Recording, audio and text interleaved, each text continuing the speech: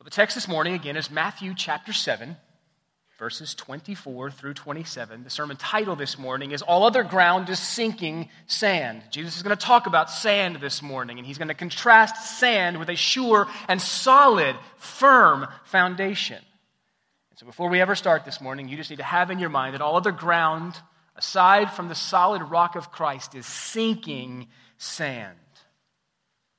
Jesus, again, is bringing the Sermon on the Mount to a close, and he's doing so last week and this week with some very, very sobering warnings about the fact that we can, if we are not careful, easily be deceived. He warns us to look out for false messages. He warns us to look out for false prophets. He warns us to look out for false professions. That's where we were last week. We said it is one thing to profess Christ. It is another thing altogether to possess him by faith. Jesus was warning us last week to be careful, to be discerning, because there are false professions. A profession of faith that is not backed up with a righteous life is a sham. It's a phony. Okay? A profession of faith that is not backed up with the bud and the growing nature of righteousness in a person's life is a phony profession of faith. This morning, Jesus confronts us with the issue of false foundations and sure foundations. You know, Jesus didn't preach his message concerned about whether those who heard it would like his style, whether they would praise his elocution, or they would be amazed at his illustrations, though we'll see in our text as we wrap up the Sermon on the Mount next week that those who heard Jesus' words did stand in amazement because Jesus taught unlike their scribes and Pharisees because he taught as one who had authority. Jesus didn't say, so-and-so said, and so-and-so said. Jesus said, I say to you. He spoke with authority, with commanding, resounding authority. But Jesus wasn't concerned with whether or not people would be amazed at his teaching or not, or whether they would love his illustrations. You see, the real issue isn't whether listeners, either they or we, liked his sermon, but rather what are we going to do about it? Catch that, friends.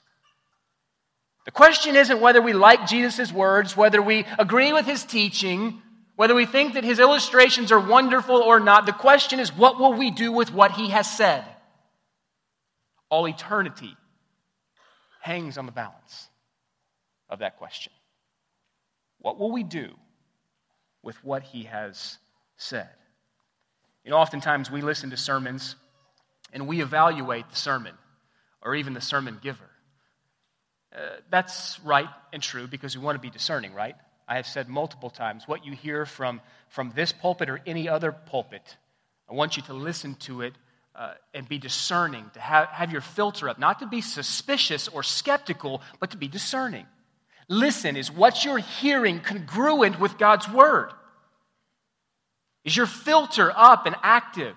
Is it processing what you're hearing through God's word? Oftentimes we evaluate sermons and the sermon giver. Sometimes we do so critically. And so let me ask you this question. Do you come to church on Sunday mornings, whether it be this church or any other church, not to evaluate the sermon, but rather to let the sermon evaluate you?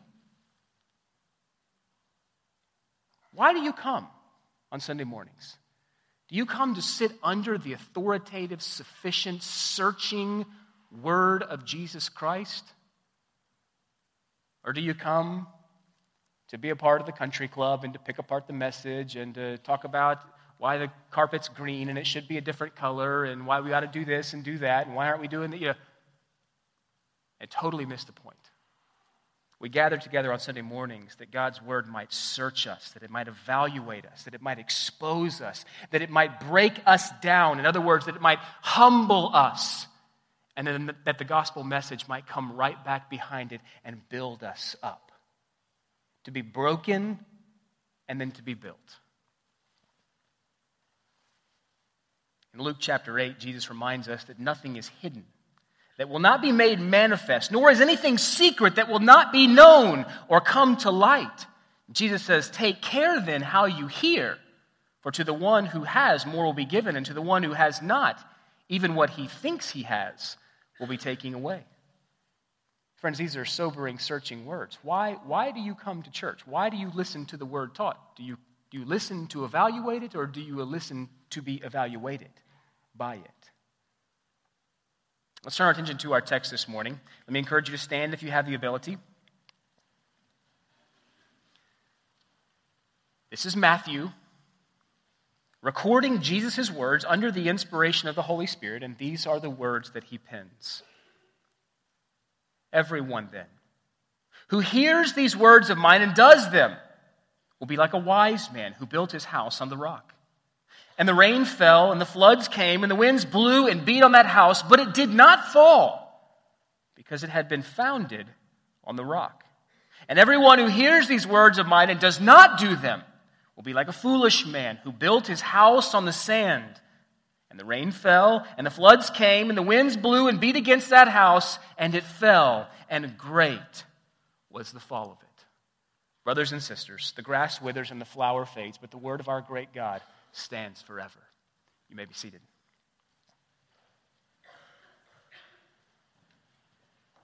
The question this morning is, what will you do with what you hear?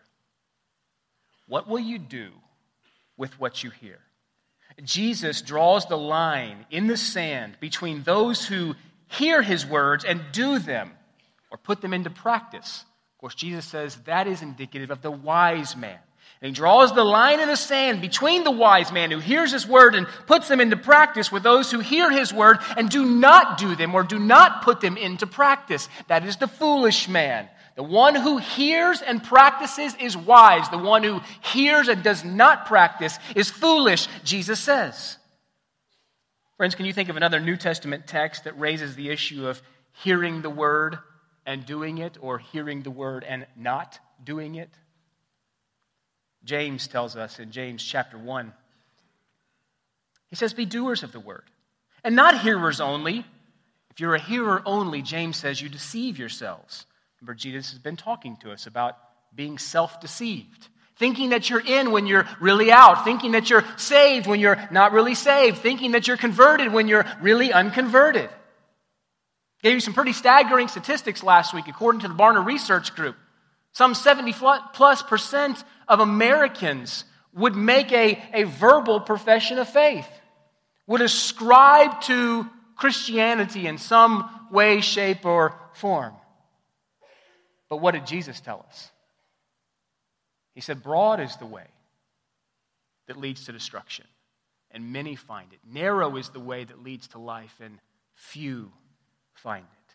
So James tells us, be doers of the word and not hearers only. If we hear only, we deceive ourselves. For if anyone is a hearer of the word and not a doer, he's like a man who looks intently, stares at his natural face in the mirror. For he looks at himself and then he goes away, and at once he forgets what he looks like. But to the one who looks into the perfect law, the law of liberty, and perseveres, in other words, keeps on keeping on, being not only a hearer who forgets, but a doer who acts, he will be blessed in all his doing. You see, James chapter 1, verses 21 through 25 tells us that the man who hears but doesn't act is like a forgetful man. Well, Jesus raises the bar here in our text, because Jesus in Matthew chapter 7, verses 24 through 27 tells us that the man who hears but doesn't act isn't just a forgetful man, but he's a foolish man or a foolish woman. A man builds a life much the same way that engineers build cities. The factor that determines what will remain or what will stand the test of time, so to speak, is the foundation. It's the foundation that determines whether a structure will stand the test of time. Surveyors, engineers, and builders take great care to ensure that the ground is firm and secure before the building process ever begins. You ever wonder sometimes as you're driving around town why you see, a lot that's getting ready to be built on, and they've got surveyors and engineers out there, and you got guys that are holding up reflectors and guys that are pointing meters at this and that, and they got graders that are running across, and it seems like it takes so long. It's like, when are we going to see a structure? When are we going to see sticks and bricks begin to go up here? Well, the reason that it takes so long so often is because those builders are very concerned about the foundation they're getting ready to erect that structure on. And it would be foolish it would be foolish to not take into consideration that foundation. Sometimes dirt needs to be brought in. Sometimes ground needs to be compacted. Sometimes rock or gravel needs to be laid down. Sometimes pilings need to be driven down into the ground. You see, we take great care to ensure that the foundation is secure before we ever begin the building process. And just as the foundation is critical to the structural integrity and longevity of a building made of brick and mortar, so also the spiritual foundation of a man or a woman is critical to his or her longevity and integrity of life. In his closing words on the Sermon on the Mount, Jesus stresses the importance of an adequate spiritual foundation. You have one, friends? Do you have an adequate spiritual foundation, one that will stand the test of time? Storms are coming. We'll talk about those temporal storms of life here in just a few minutes, but there is an eternal storm that is coming.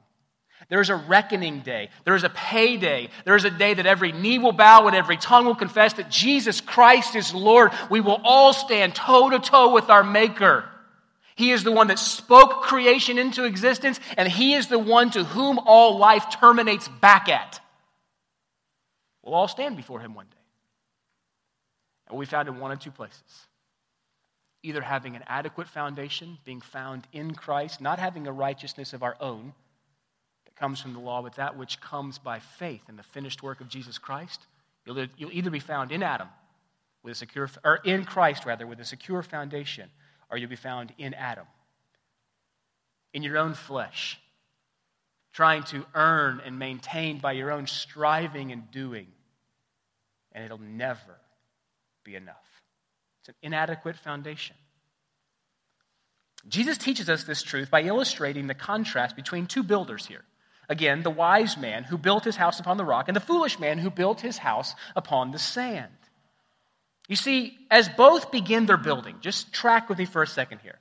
You think about maybe a neighborhood. Maybe you've lived in one of these neighborhoods where it's being built, but your house is already complete, and so you're getting to watch the building process of other homes around you. I lived in a neighborhood like that before we moved to Cape Girardeau. We were one of the first homes to be built, and so we got to watch all the rest of the houses be built. And you think about these two builders here. As they begin building, a casual observer would not have noticed any difference between the two houses. For the difference lay beneath the surface. The difference, again, was in the home's foundation. And foundations aren't seen. Foundations aren't seen. They're usually concealed. It's only when a storm broke out and battered both houses with great ferocity, rain on the roof, river on the foundation, wind on the walls, that the fundamental and fatal flaw was revealed. You see, the house built on the rock withstood the great gale, while the house built upon the sand collapsed in irreparable ruin. You think about this picture here. We've talked oftentimes about Jesus and the fact that He was a masterful teacher. Always used the perfect and the pointed illustration. Illustrations that His hearers would understand. They would say, I got that. I get the correlation between what you're saying and its spiritual truth. Of course, in the hardness of their hearts, some did not get the correlation, but Jesus was a masterful teacher. You think about the fact that Jesus uses a very fitting picture here.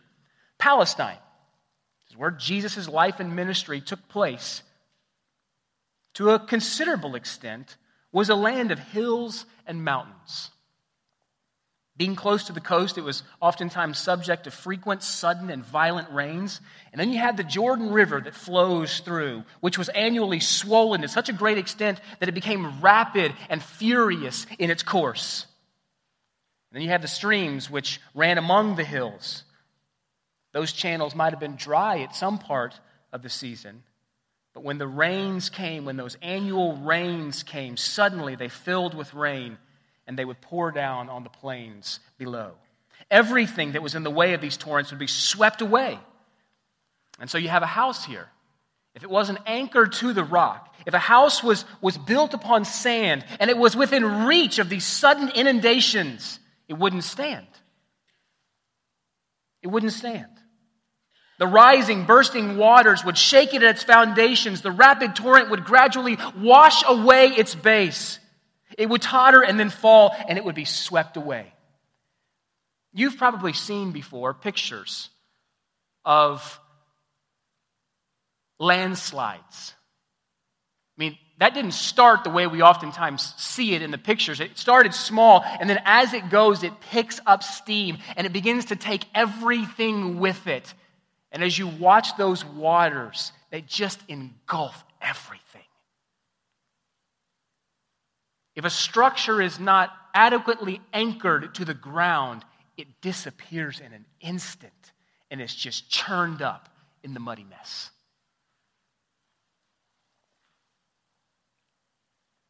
You see, rocks, though, in Jesus' day, rocks in the country were very common. And although it took more work and more time, a structure that was secured to the rocks would oftentimes withstand the gale force, wind, and rain.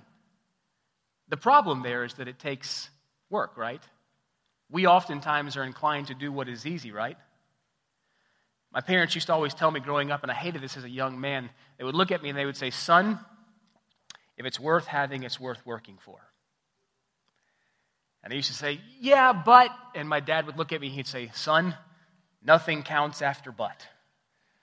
Because everything after but is just a justification. And my parents were trying to instill in me the understanding that things that are worth doing are worth working for, and it takes work sometimes. It's a whole lot quicker to build a house without taking into consideration its foundations and just to build it upon the ground that you find. It takes a whole lot more time and energy and blood and sweat and tears and work to dig down deep, which interestingly enough is the way that Luke's account of this story speaks of it. It says the wise man dug down deep. Why? Because that's where the rock basin is. He dug down deep until he got to that sure foundation and built pilings upon which he secured his house to. It takes work, right? It takes work. Jesus used this illustration because no other comparison would to a Jewish man have been more striking, because they understood the rains. So Jesus is just taking a picture of what takes place in their own land and applies it to a spiritual truth. And he says, your life is just like that. Your life is just like the house. And the wind and the rain, they're coming. The trials and the tribulations, the difficulties of life, they're coming. Jesus told his disciples, in this life you'll have many trials. Now, with that is the great promise, take heart, for I've overcome the world. But you can take it to the bank. Mark it sure and true. In this life, there will be difficult circumstances that will try the foundations of your spiritual house. What is it built on, friends? What is it built on? Are you a hearer only?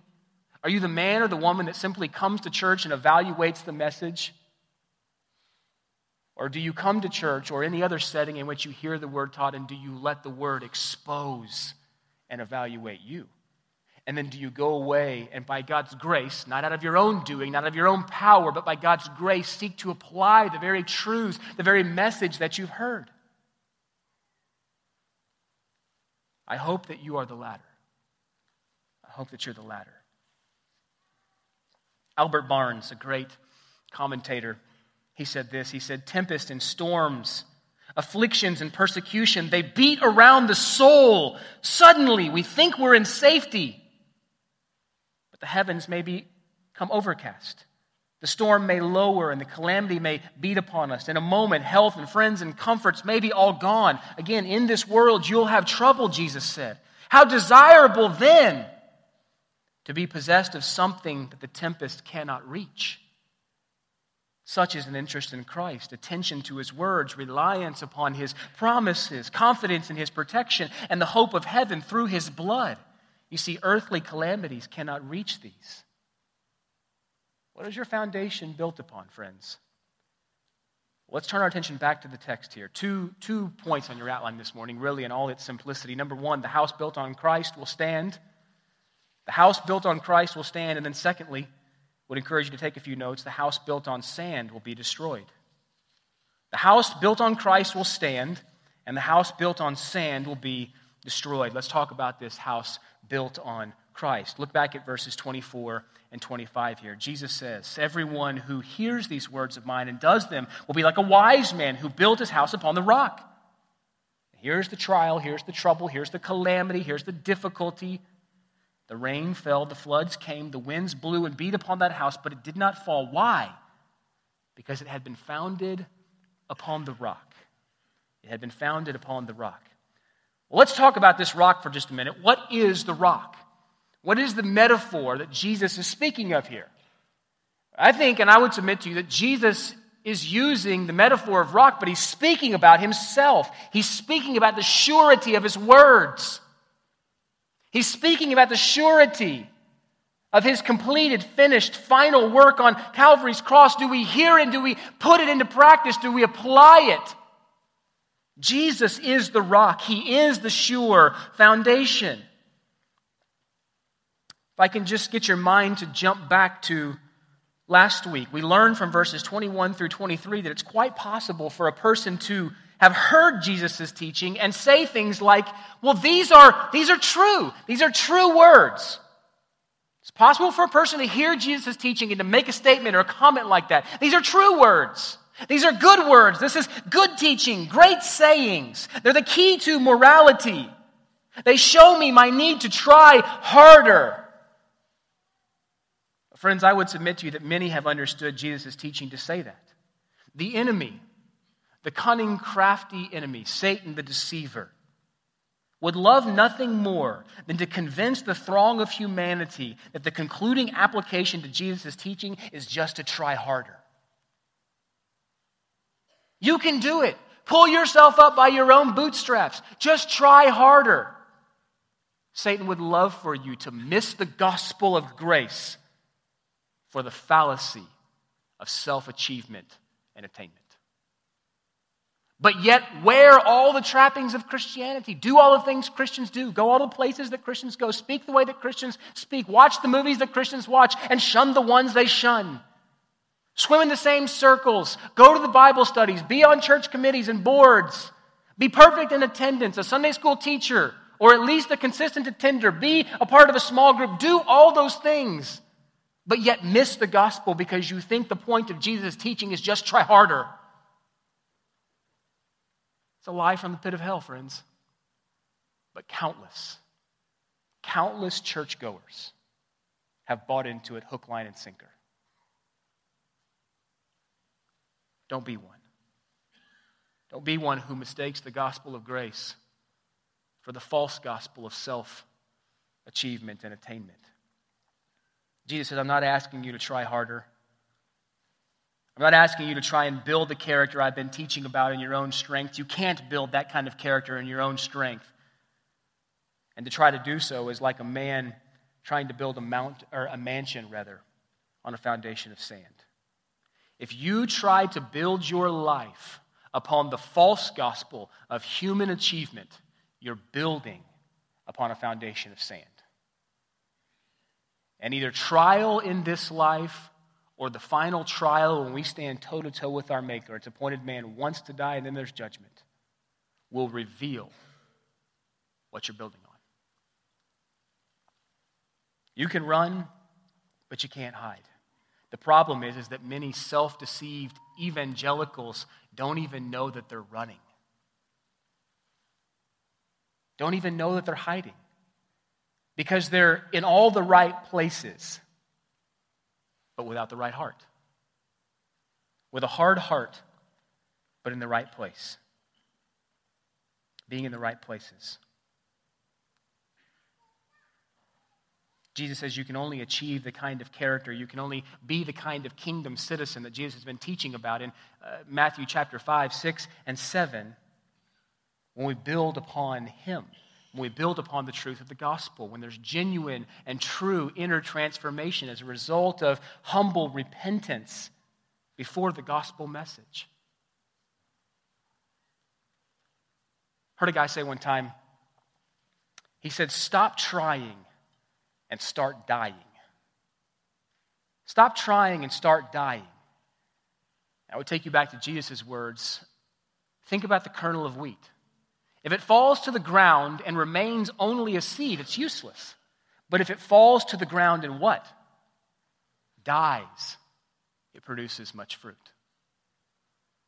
It produces much fruit. Don't mistake spiritual activity and lots of it for genuine conversion. You must die. You must be born again. Don't be the parakeet that we talked about last week. It knows all the verses and can recite them on command, but has had no heart change as a result of being confronted with the truth of the gospel. Jesus is the rock. He is the foundation. Speaking about the foundation, Jesus being the rock, the prophet Isaiah wrote these words, "Therefore, thus says the Lord God, behold, I am the one who has laid a foundation." There's our language again. A foundation in Zion, a stone, a tested stone, a precious cornerstone, a sure foundation. Whoever believes will not be in haste. That is Isaiah 28:16. And it's interesting to note, Isaiah says, whoever believes will not be in haste. The Hebrew word there for haste means disturbed. The one who believes will not be disturbed. Friends, if you build your house upon the sand, your house will be disturbed, and eventually it will be destroyed. Hear these words. Hear them. Believe them. Act upon them in all humility. Paul said, you are built upon the foundation of the apostles and the prophets, Christ Jesus himself being the cornerstone. Ephesians 2:20. Peter admonished the Jewish Sanhedrin saying, this Jesus is the stone that you rejected, the builders, which has become the cornerstone. Jesus is the foundation. He is the cornerstone. Acts 4:11. If we want to build that which will last for this life and eternity, there is no other foundation than that of Christ. And if we build upon him, then we can sing those words that we sang this morning. My hope is built on nothing less than Jesus' blood and righteousness. Don't build it upon your own striving. Don't build it upon your own labors. Don't build it upon your own working. It's built on nothing less than Jesus' blood and righteousness. I dare not trust. Don't trust, friends. Don't seek security in the sweetest frame, but wholly lean on Jesus' name. On Christ the solid rock I stand. All other ground is sinking sand. First, we need to know that Jesus is the only sure foundation. Secondly, we need to be assured that if we build on the foundation of Christ, that our house will stand. It'll stand in the midst of tribulation of this life, and it will stand against the judgment of eternity. Why?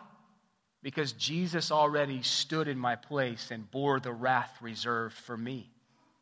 The storm that is to come, friends, for believers has already been borne by the Lord Jesus Christ. Is he your substitute? Has he stood in your place? You can build a whole lot in front of you, but none of that can stand in your place. None of that can credit to your otherwise bankrupt account true righteousness, except Jesus' blood alone. Every child of Adam, you and I, and countless millions of others, will walk through sorrow and pain and suffering and disappointment and eventually death. What's the solution?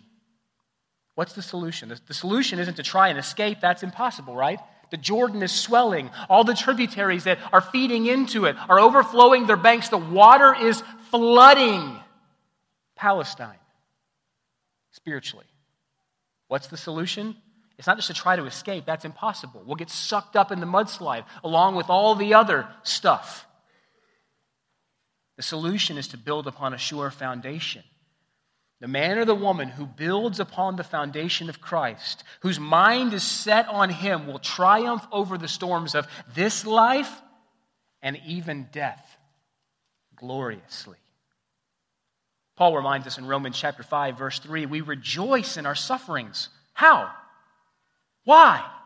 Knowing that suffering produces endurance, endurance produces character, character produces hope, and hope does not put us to shame. Why?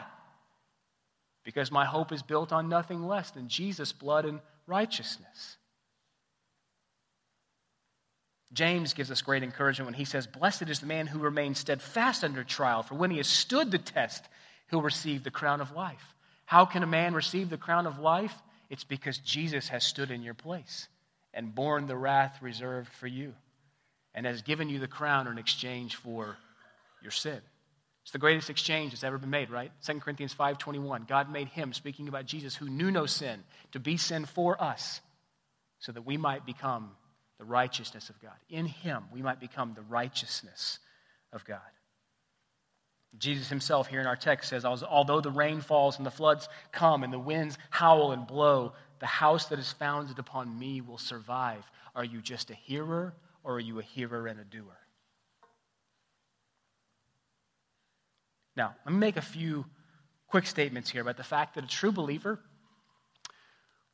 who has built their life upon the sure foundation of Christ can build upon that foundation that which will not survive.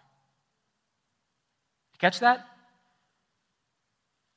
There is the reality that a person can be genuinely converted, genuinely saved, banking their hope upon the sure foundation of Jesus' blood and righteousness, but yet build upon that foundation practically in life things that will not stand the test of fire that is to come. What are you building on your foundation? You want to have the right foundation. Jesus is the foundation, but believers, let me get your ear here. What are you building upon the foundation? That is also important. It's possible to be on the right foundation, to possess Christ by faith, to go through life building things that are worthless and will not remain as fruit for eternity, though you yourself will be saved. So Paul says, let me encourage you, keep your pen or your finger there in our text. Turn over for a second to 1 Corinthians chapter 3. 1 Corinthians chapter 3.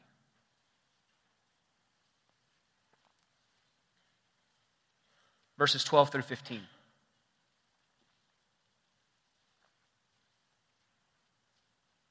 First Corinthians chapter 3, verses 12 through 15. Listen to what Paul says here. He's assuming that the person he's writing to here is a believer, genuinely converted, saved by faith through Christ alone, but that person is building upon the right foundation that which will not last. This is what he says. Now, if anyone builds on the foundation with gold, silver, precious stones, wood, hay, or straw, each one's work will become manifest. How will it become manifest? Let me press pause right there. Because storms are coming. Storms are coming. Okay? What you're building and what you're building upon will be made known. Storms are coming. Each will become manifest, for the day will disclose it. Okay, there's coming a day where we'll stand before God and we'll give an account for our lives. The day will disclose our foundation and what we've built upon it, because it will be revealed by fire. And the fire will test what sort of work each one has done. If the work that anyone has built on the foundation survives, he'll receive a reward. If anyone's work is burned up, he will suffer loss, though he himself will be saved, but only as through fire. And so let me ask you the question. Having the right foundation in place, Christian, brother or sister, what are you building upon the foundation? What does the structure look like that you're building? What do the bricks and sticks look like that you're building upon the sure foundation? Are you building, that is, living, applying God's teaching for yourself, or are you building, that is, living for Him? You might be familiar with the story of William Borden. Borden graduated from Yale University and then planned to serve as a missionary in China. And when his friends heard about his decision, they made great fun of him. They mocked him. They ridiculed him. They thought of him as foolish. Why? Because he'd come from a very prominent family, a very wealthy family. Had great influence, were highly respected in the community. Those close to him asked him this question: why are you going to throw away your life in some foreign country when you could have such an enjoyable and worthwhile life here? Well, in the sovereign plan of God, Borden became ill while he was in Egypt en route to China, and it soon became apparent that he would die and never make it to China. Here's a guy sold out for Christ. He wants to go be a missionary against the mocking jeers of his friends. And he doesn't even get there. He dies en route to China. Now at this point, Borden could have lay there on his deathbed and said, "What a waste! My friends were absolutely right!" But as he lay on his deathbed in Egypt, Borden scribbled a few farewell notes to his friends, which later became his epitaph. And these are the words that he wrote. He said, "No reserves, no retreats, and no regrets."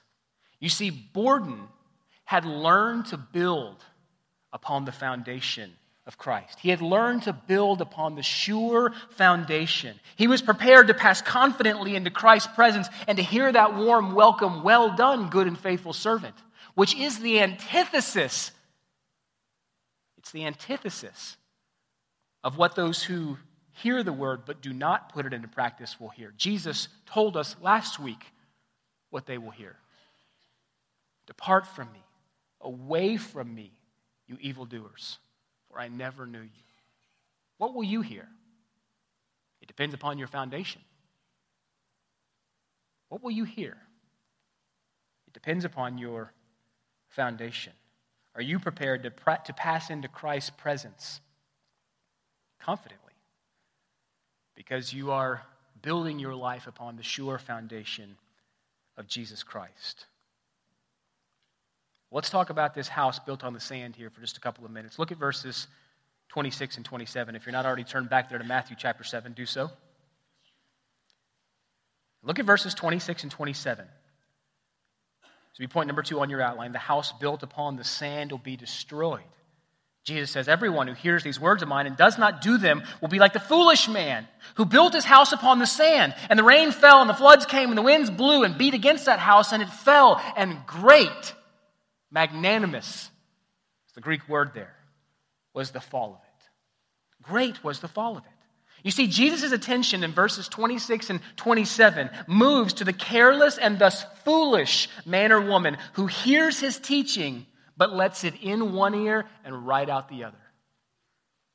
You know, we oftentimes as parents think that our children are that way, right? We give them instruction and we wonder to ourselves, did that just pass in one ear and right out the other? Well, let us not be so deceived that we may be the very child at which we scratch our heads at and wonder. Did you hear me? Do you understand me? Is what I said clear? Then obey me. Jesus said, if you love me, what? You'll obey my teaching. If you love me, you'll obey me. That is the foundational principle or the mark of genuine conversion that Jesus has been putting his finger on since verse 21. Is obedience. Not that we're earning our righteousness, not that we're earning our salvation by obedience, but that we're obeying because we have been truly saved. I don't work for my salvation, I work because I've been saved. That is a critical distinction. One will send you to hell, the other will send you to heaven. Well done, good and faithful servant. Enter into the rest of your master. Do not confuse those two. I don't work for my salvation. Jesus is not teaching that in any way, shape, fashion, or form. I work because I've been given a new heart. I can do no other. I'm compelled. I mean, is that not what Paul said? I'm compelled to obey. I'm compelled to righteousness. Why? Because Christ died for me.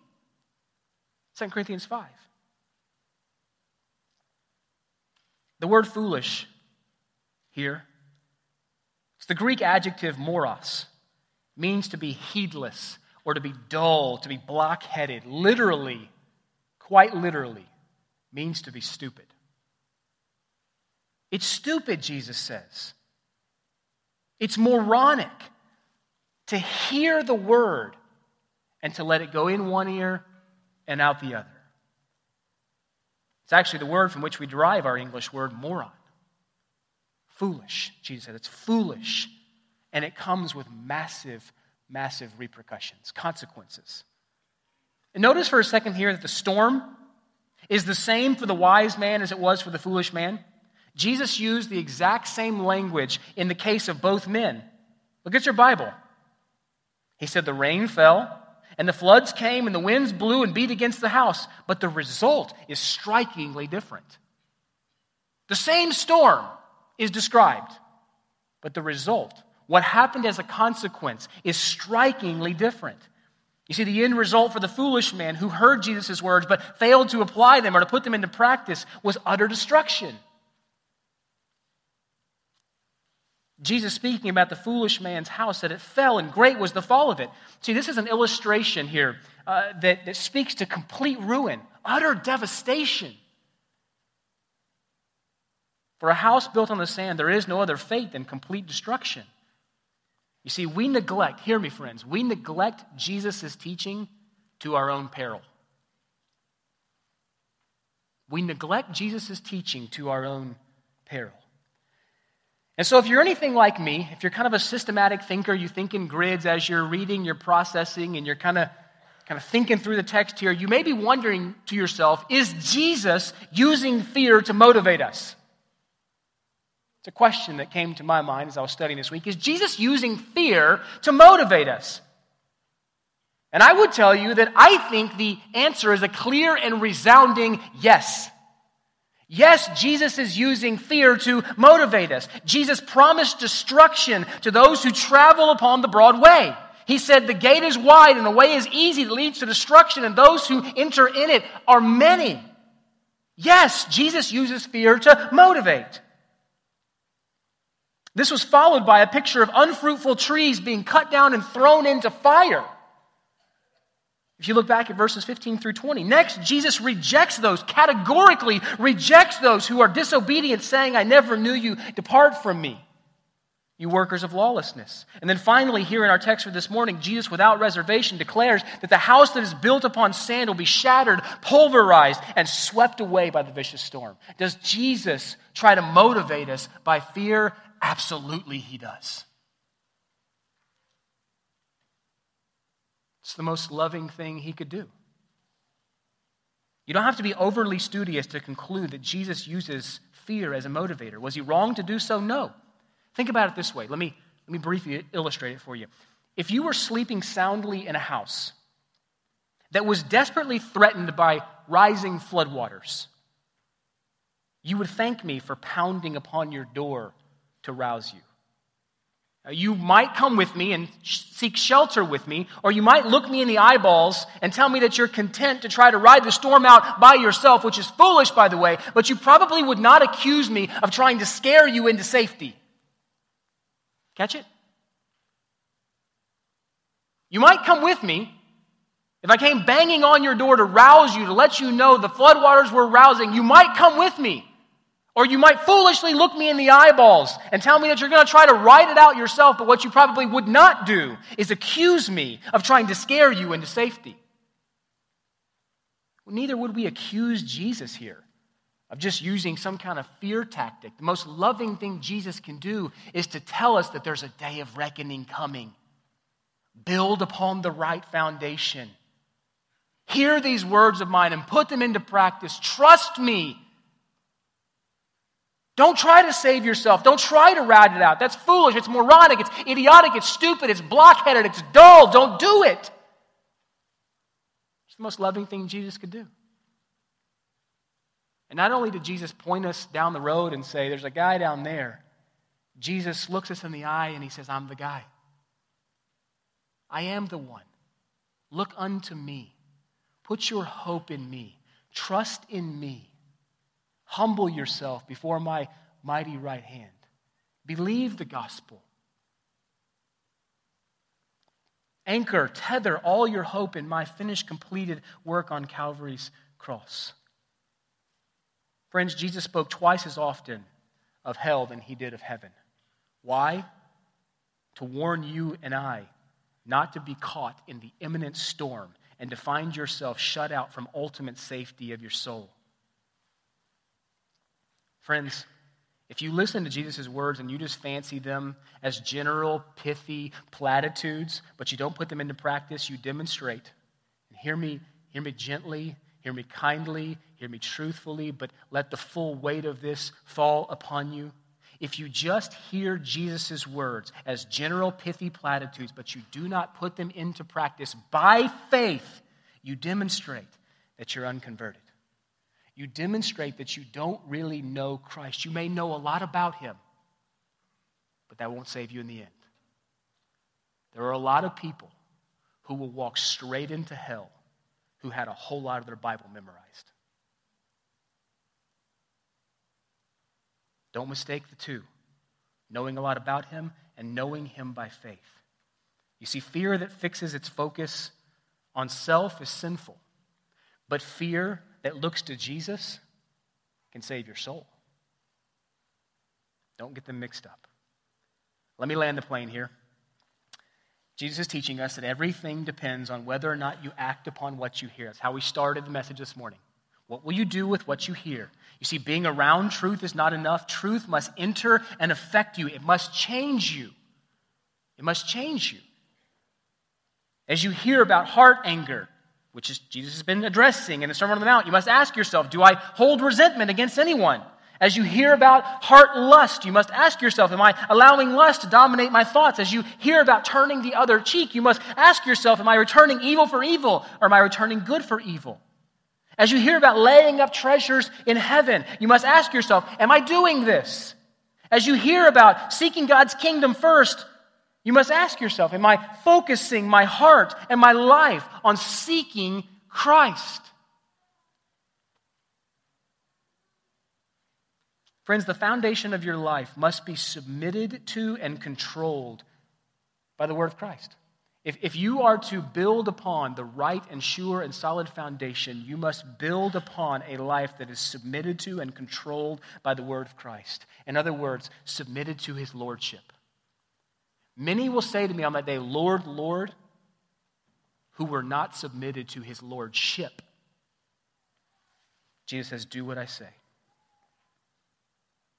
Inscribed on the wall of the Lübeck Cathedral in Lübeck, Germany, is an anonymous but piercing quote, and I'll leave us with this morning. This is what it says. You call me master and obey me not. You call me light and see me not. You call me the way and walk me not.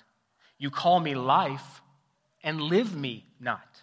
You call me wise and follow me not. You call me fair and love me not.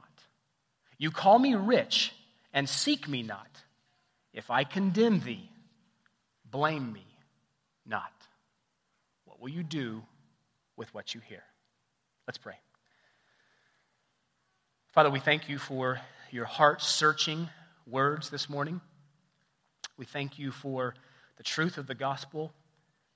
We know and we declare and we preach and we teach and we labor to let others know that no amount of striving can save the human soul, no amount of trying, no amount of trying to pick ourselves up by our own bootstraps can save us. Our hope is built on nothing less than Jesus' blood and righteousness. Lord, I pray if there's an unconverted individual here this morning, that they would flee from self-trust and they would fly to Jesus. That they would bow down before his mighty right hand. That they would submit to his rule and his reign, his lordship. That they would receive a new heart. And from that new heart now be compelled by grace to obey. He who loves me obeys my word. Jesus, help us to love you more, as demonstrated by our obedience. We pray these things in Christ's name. Amen.